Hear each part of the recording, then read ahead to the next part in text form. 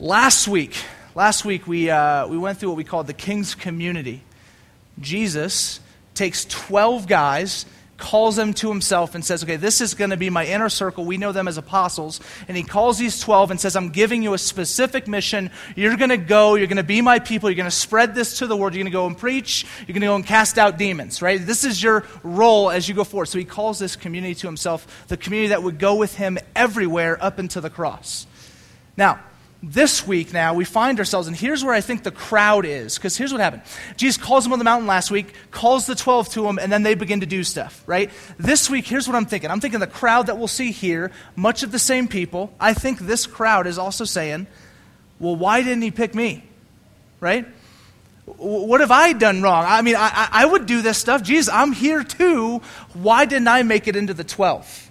And I think that's a legitimate question for the people. Why them and not me? Did I do something wrong? What? And all of those little questions. You see, this week, as I was thinking about this, Nate, our worship director, who I so just aptly praised, he posted something on his Facebook page, and it was, hey, there's this new podcast out, and if you like podcasts, you should check it out. And then he went in on Facebook and then tagged about 6 or 7 friends, right, that he knows like podcasts. And he didn't tag me, right? And I love podcasts, okay? And so I look on the list, and Anthony G's on the list, our friend Ben's on the list, Zach Wahlbear's on the list, and I say to myself, where's Vince? I like podcasts too, Nate. I can't wait till you leave. Just kidding. Didn't say that part. But literally, here's the thing. I bring that up to say, that is just how insecure we are. I was like, man, why didn't... And honestly, this is the reality of, I think, the human heart, is that we long to belong, if that makes sense, right? The human heart longs to be part of something, longs to be part of a mission, part of a vision, and part of a people. And so last week we see Jesus say, hey, all of you guys, I'm going to, if I pick 12 of you right now and said, hey, you guys come with me, the rest of you stay here. There's this immediate way, why didn't he pick me? What have I? And so that's where the landscape is right now. That's the context we're entering into, is some people were kind of called in this inner circle, other people left out. Why did this happen? And so here's the thing that we're going to get out of today's text. I think even in the midst of this fear, in the midst of this anxiety, in the midst of this insecurity, we find the greatest assurance of God's grace I think we can find anywhere else in the Bible. I mean, it is tremendous what we will find out here by what Jesus is declaring about himself and his family in all of Scripture. So let's do it. Verse 20, he says this. Then he went home, and the crowd gathered again, so that they could not even eat. And when his family heard it, they went out to seize him, for they were saying, he is out of his mind. And the scribes who came down from Jerusalem were saying, he is possessed by Beelzebul, and by the prince of demons he casts out demons. And so we have Jesus leave the moment on the mountain, and he goes to take a nap, essentially, right? He's like, I'm tired. And so let me go get a nap in, let me go rest. And then he goes to try to have this rest, and it does not happen because once again, the impending crowds are just everywhere, all clamoring for a piece of Jesus. Jesus, heal me. Jesus, I want to be part of your crew. Whatever it may be, they're all again at Jesus' doorstep. He cannot even rest. I had a big moment of this week. I'm laying down. I put Finley down. He's my little 8-month-old son. I put him down, and then I lay down. I'm thinking, okay, great. I'm going to fall asleep because he's asleep. And there's literally, the second I close my eyes, I feel a tug. He had just pulled himself up, looks at me wide-eyed, waits standing like 2 count, and then wails, just starts crying.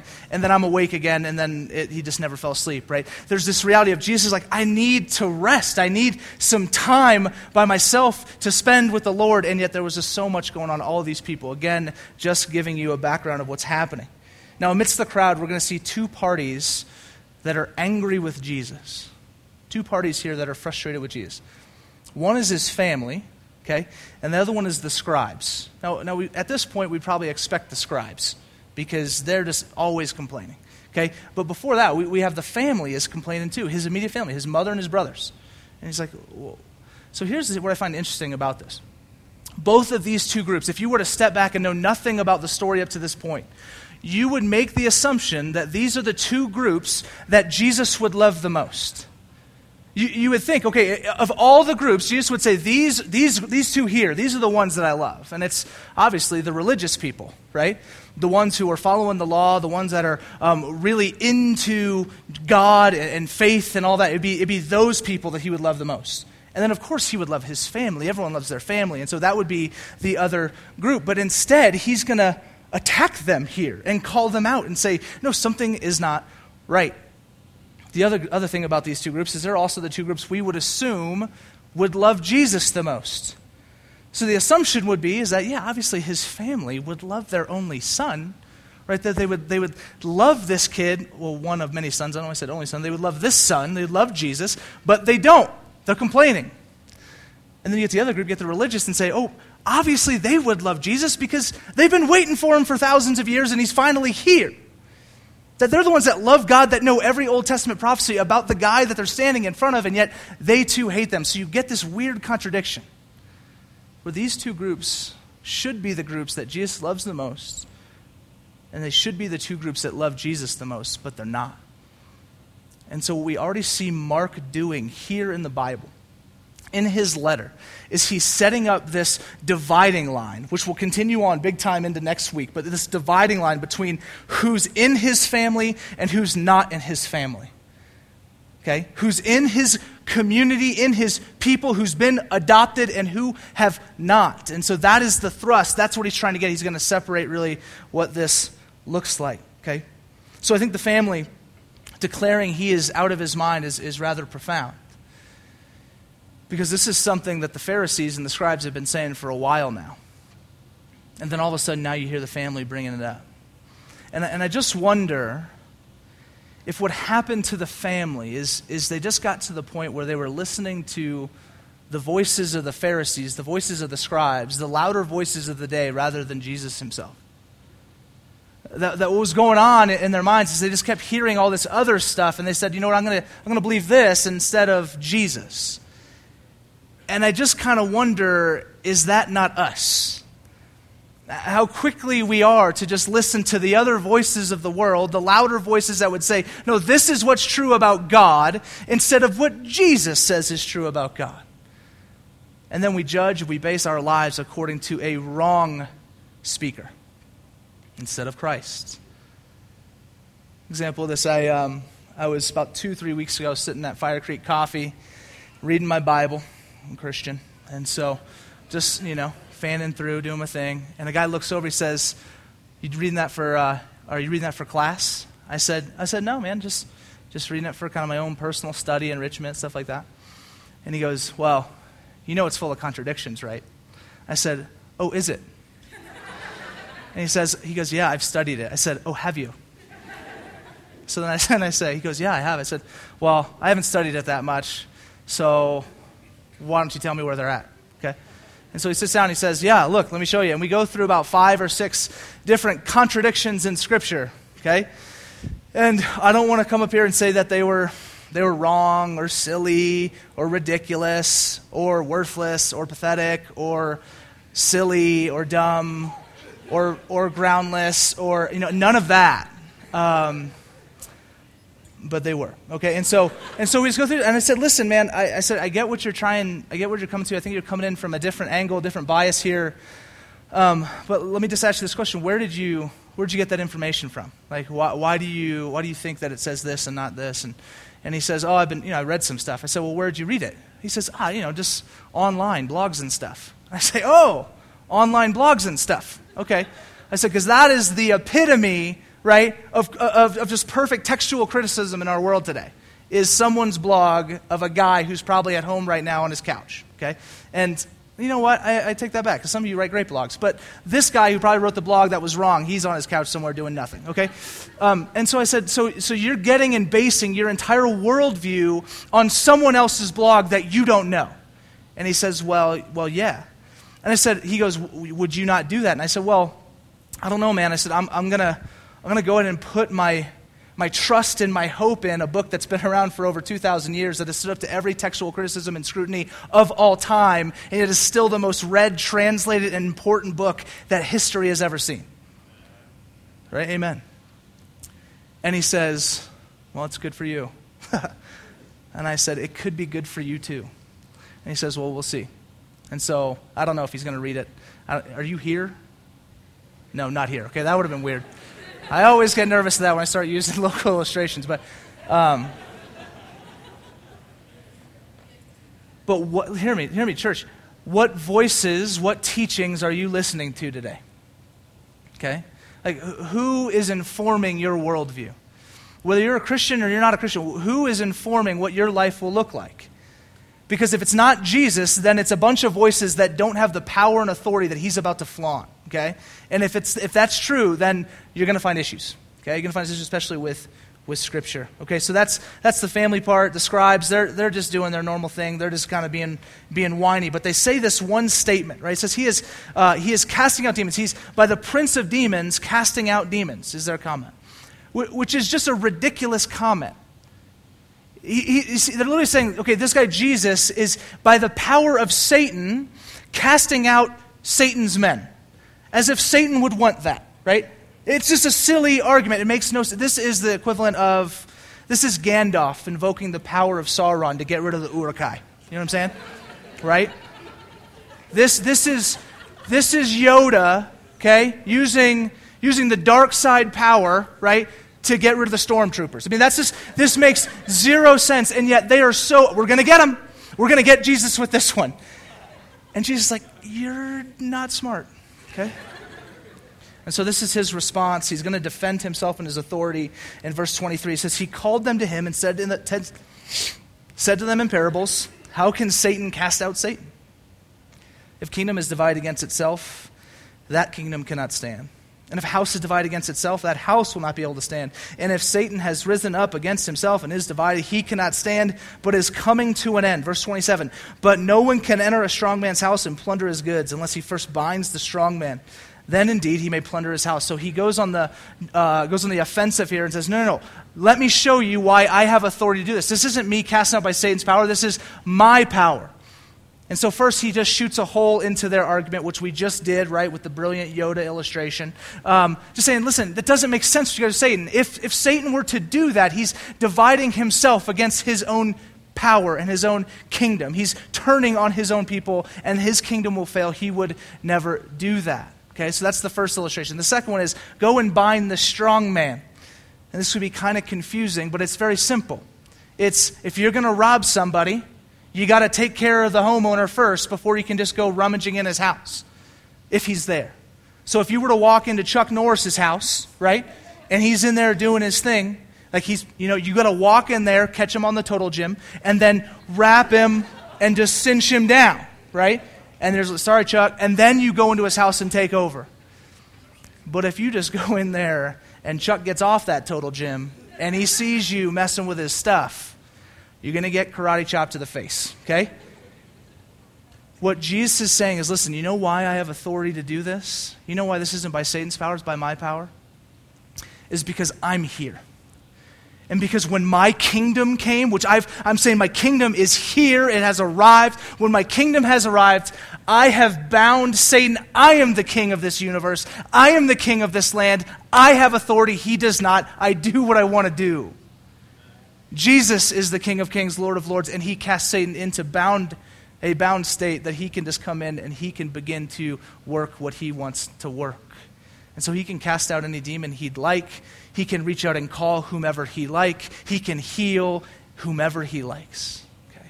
And so he's, listen, I've come in. I've bound Satan. I'm not doing this by Satan's power. In fact, I've bound Satan. I do this by my power alone.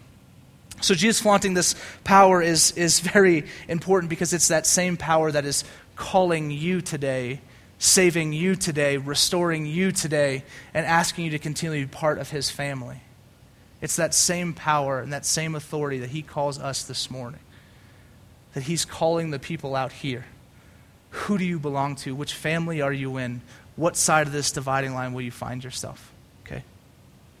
Now, he brings the hammer in verse 28.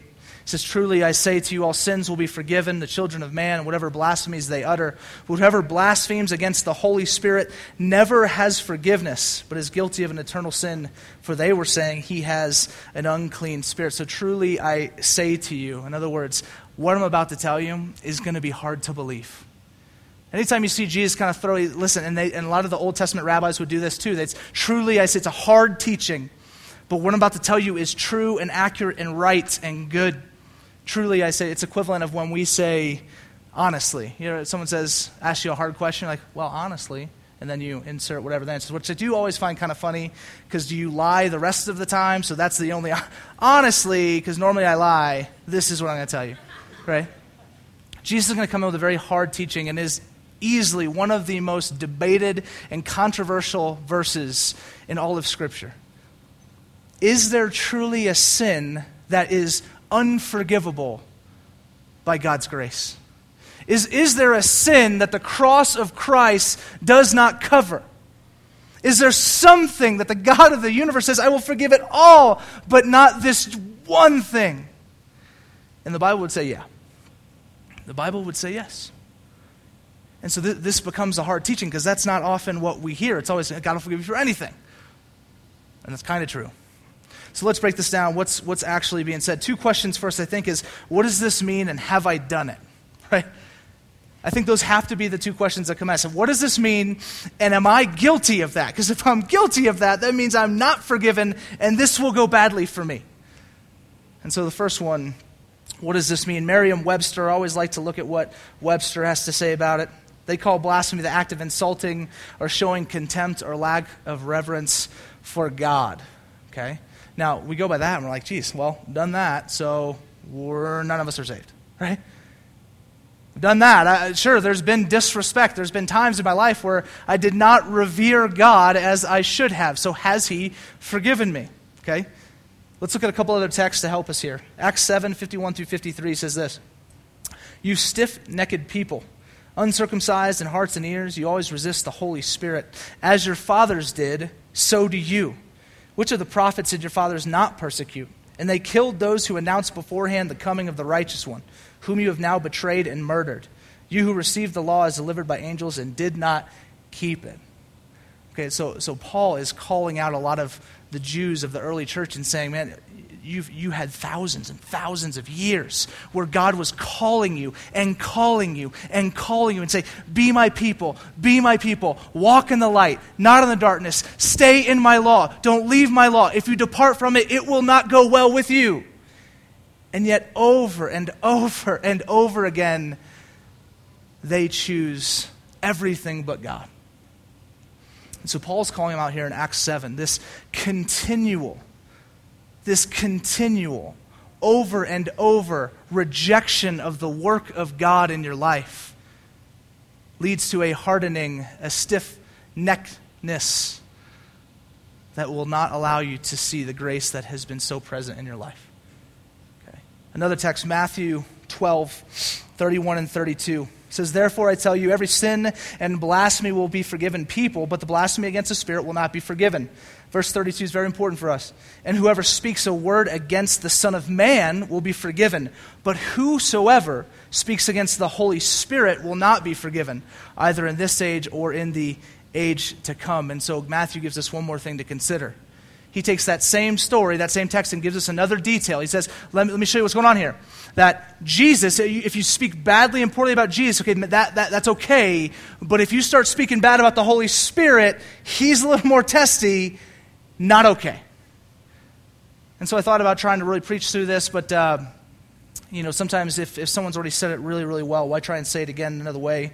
I want to do a quote from the theologian, Professor Wayne Grudem, who says this about this text, says, one who asks to be forgiven for disrespectful words hastily spoken against Jesus will be forgiven.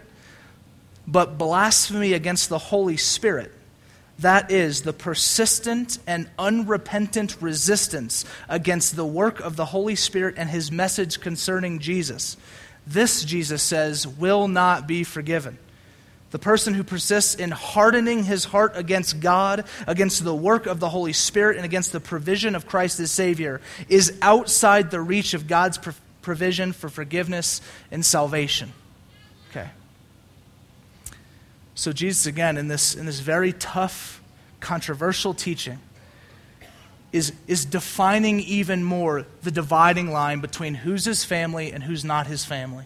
And a new detail, a new wrinkle in this dividing line is if you have lived in a continual, unrepentant rejection of the work of the Holy Spirit in your life to say, I want you, I'm calling you, come be mine, leave the idols of this world. If it is continual, unrepentant, then the grace of God is too far out of reach for you. You have hardened your heart too far.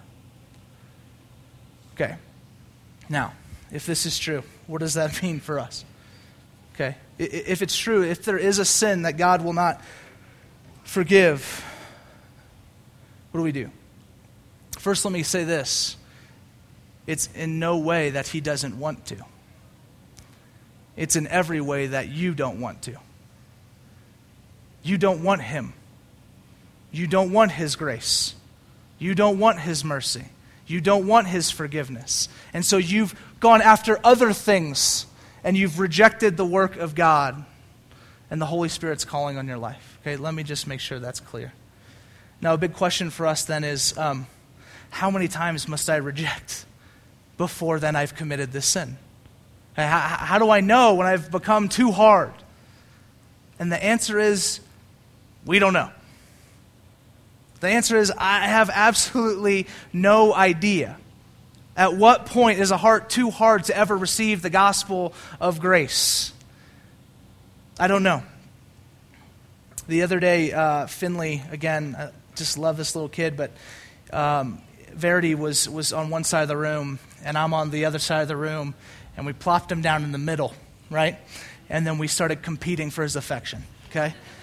And so I'm on one side, and I'm, Finley, hey, come here, buddy. You know, I'm like whistling and just anything, like he's a puppy, right? And he's just, and so he's doing this, you know, and he's like doing this, and he's just so confused, like, you know, this poor kid. And so I'm calling to him, hey, come to Daddy, come to the Father, come. I'm calling you here. And then he went to his mom, okay? And that happens every single time. I mean, like, I just had no chance. I have no milk. And so, amongst other things, like, she's honestly like the best mom ever. But so he chooses her. He chooses her. And I said to him, Finley, if you do this 10 more times, I reject you. Okay? That's it. You're no longer my son. There is no more forgiveness. Okay? Obviously, did not say that. But here's the reality in my heart. He could literally walk to Verity every single day for the rest of my life. It would not change the desire I would have to love him. That I would always and always and always do anything I could possibly do to bring him back to me. Doesn't matter how many times he rejected, how many things he said. As he gets older, if while he goes to mom he says some choice, it does not matter. There's nothing that he could do that would ever cause me to say, I don't want you. But there's a lot that he could do to say he doesn't want me. And so again, this dividing line has some details to it. Okay. This dividing line has some descriptors to it about what it looks like, who is in his family and who is not. Okay. This is very important. So I want to say this. If you're asking yourself, well, have I done this? If you're asking yourself right now, well, man, have I done that? Have I rejected God to the point where I don't even care anymore? The reality is, I would say this. If you're even asking yourself that question, the answer is probably no.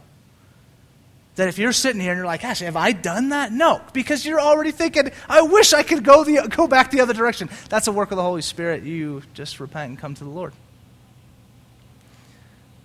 And so this teaching is tough and confusing, and I can only imagine what it was like for the people who heard it. These Pharisees, these scribes who have continually rejected Jesus already early on in his ministry, to his family members who have now begun to reject him, to the scores of other people that would do it, that this teaching becomes very hard. But I know this, again, the grace and the gospel of Christ extends pretty darn far. Okay. So let's wrap this up. Verse 31. And his mother and brothers came, and standing outside they sent to him and called him.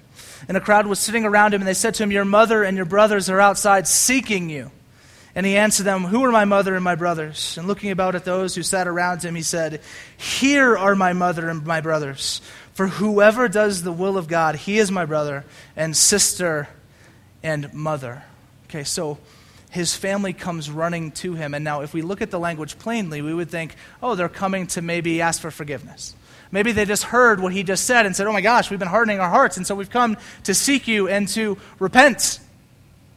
But every other time we see this word seeking in the New Testament, all throughout the Gospel of Mark here, it is always with the intent to thwart Jesus' work. It's always with the intent to stop Jesus from doing what he's doing. And so they're not probably coming to say, Jesus, we're sorry, take us back, we want to be part of your family. No, they're coming in again to just continue to stop the work of Jesus and halt his witness to this world. And so they have not repented. They have not turned around. And he says this to them in this ultimate, just, man, I couldn't imagine what it would have been like just for the family to hear this, to say, hey, you know what, my true family, the people that are truly my mothers and brothers and sisters, they're the people that do the will of God. They're the people that hear the calling and work of the Holy Spirit and they respond and say, I'm in. They're the people that hear and realize that every single day there is a calling on the life of the human being to be adopted into God's family. And so will you? Will they? And that's the question for the entire crowd. Where do you stand? What side of this? Are you family or are you not family? Because he's calling family to himself, and that means some things. There's a dividing line, and so where and how are you going to navigate that? What does that look like for us? I think at the end of the day, this passage is so beautiful to me and gives us such a great assurance of the grace that we've received, because it's ultimately a passage about adoption. It's ultimately a passage about a Jesus, a Savior, a God who's come to earth to say, I want family, and I want to bring you in. I want to call you to myself. This is not of your own choosing. If we just take a moment to think about adoption, you have kids in a room at an orphanage that don't have families, and a family comes in and they look at this child and they choose and say, come and be part of this family. I choose to adopt you, to bring you in. And then that child is given every resource that belongs to that family. That child is given everything that the family owns is now that kid is part of. That is the beauty of adoption in our world, is the beauty of adoption in the Bible, is that God has called people to himself to say, come and be part of my family. You did not earn this, you did not deserve this, but you are brought in by me through the power of the cross and the power of the resurrection. You are forgiven and restored into the family of God. That is the calling today. Be adopted. Just to further prove the point, just this last little, I want you to think about it this way. This is a story of you leaving today, walking out, murdering someone's son, going to trial, that son's father coming in, taking the sentence for you, going to prison for you. You leave out the courtroom and the mother stands there and says, hey, I want you to come and be part of my family. It's the equivalent. We have, and we saw it in Acts 7, we have murdered God's son. Humanity did that. God did not retaliate. God used that for his glory to draw you back into a family where you are adopted in his. And so the applications for us today, if you're a Christian here today, you have been adopted into the family of God. Rejoice, sing, dance, high five each other. Be excited. You are God's children, adopted in, not of your own doing, but of his grace. Okay? That is a tremendous thing for us to celebrate this morning. Also, Christian or non-Christian this morning, I do believe God is calling all of us, either as Christians to be a greater part of the family, that God is calling you to more than you're already at now. He's asking more of you than he's asked before. He wants to show you more of his mission and how you are to love people and image God in this world. He's calling you to that. So Christian, do not stop the work of God as he tries to sanctify you and make you more like Jesus. Stop chasing after other idols. You have the Savior of the world in your corner. And stop rejecting the work of God in your life, even if you're a Christian. He wants to transform you, wants to renew your mind, wants to move you that your life would be a living sacrifice, all of life, all for Jesus, all the time. And so continue to allow him to do that work. Do not thwart it like the family and the scribes have done in this text. Non-Christian, if you're here, thanks for being here. Please, I plead, stop rejecting the God's work in your life. He's calling you. He's saying, come, be part of my family. I love you. I die. And if I couldn't prove it through me dying on the cross for you, I proved it through raising from the dead 3 days later to show you I'm the only one with the authority to have it all make sense. And so if you're here and you've just never given your life over, maybe today's the day. What things are causing you to halt the work of God in your life? To halt the calling of the power and the work of the Holy Spirit, calling grace upon grace and mercy upon mercy to all those who would repent and believe that Jesus is Lord and Savior. And they would celebrate that. The last response that we'll have today is baptism. And what a tremendous response. Honestly, what a tremendous text for us to be doing this. Because I think there's a few different groups in here today. There's a few of you guys that you've never been, you're a Christian, but you've never been baptized. Because you're just like, I don't want to be all in, right? I'll take the salvation, please, but let's leave behind some of the sanctification. Let me do my own thing. And not that this moment becomes the moment that all of a sudden something magical in your heart happens, but it is a tremendous moment for you to acknowledge before the church and before the world and before God, I am yours, Lord, and I long for me to stop stopping the work that you want to do in my heart and continue to live in your glorious goodness and gospel and grace. And so, Christian, if you're here and you've never been baptized, today's the day. Maybe you're nervous because you don't have a change of clothing. Well, we do. We have shorts and t-shirts for you. Can't use that. Maybe you're fearful because, well, what does that mean for tomorrow? And I think there is a reality of counting the cost and saying, no, do I love Jesus? Do I want to give my life to him? Yeah, then there's a counting the cost moment. But I'm telling you, if you're sitting here and the Holy Spirit is moving and saying, no, it's time. Give it all over. And you haven't been baptized, Christian, it's time. There's a whole other group of you that I think, listen, you came and you didn't believe, and Jesus wasn't your Savior. But for whatever reason, the Holy Spirit's call has been made more evident to you today through the Word of God and through the power of the Holy Spirit in your life. Give your life over. Stop stopping the call and the work of God this morning and come and be baptized. Okay? Come and be baptized. And celebrate the work that we see Jesus declaring in his authority in this text. And then as these people come forward and get baptized this morning, we say it a lot, we want you guys to get a little rowdy, okay? To rejoice in the power of the stories that we see come forward. And so I'm going to pray, and then we'll give you some instructions about what to do next. Let's do it.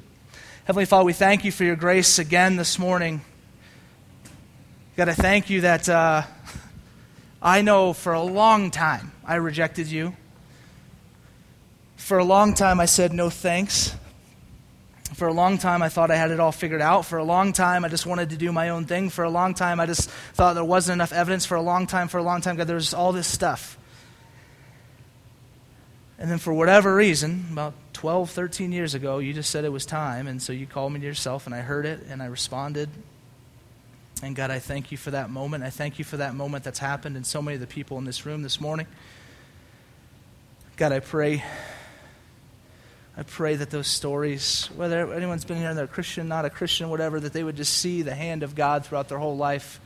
They would hear the voice of God calling them, either to more of him or calling him to just that initial, let's get to know each other, faith handed over type of moment.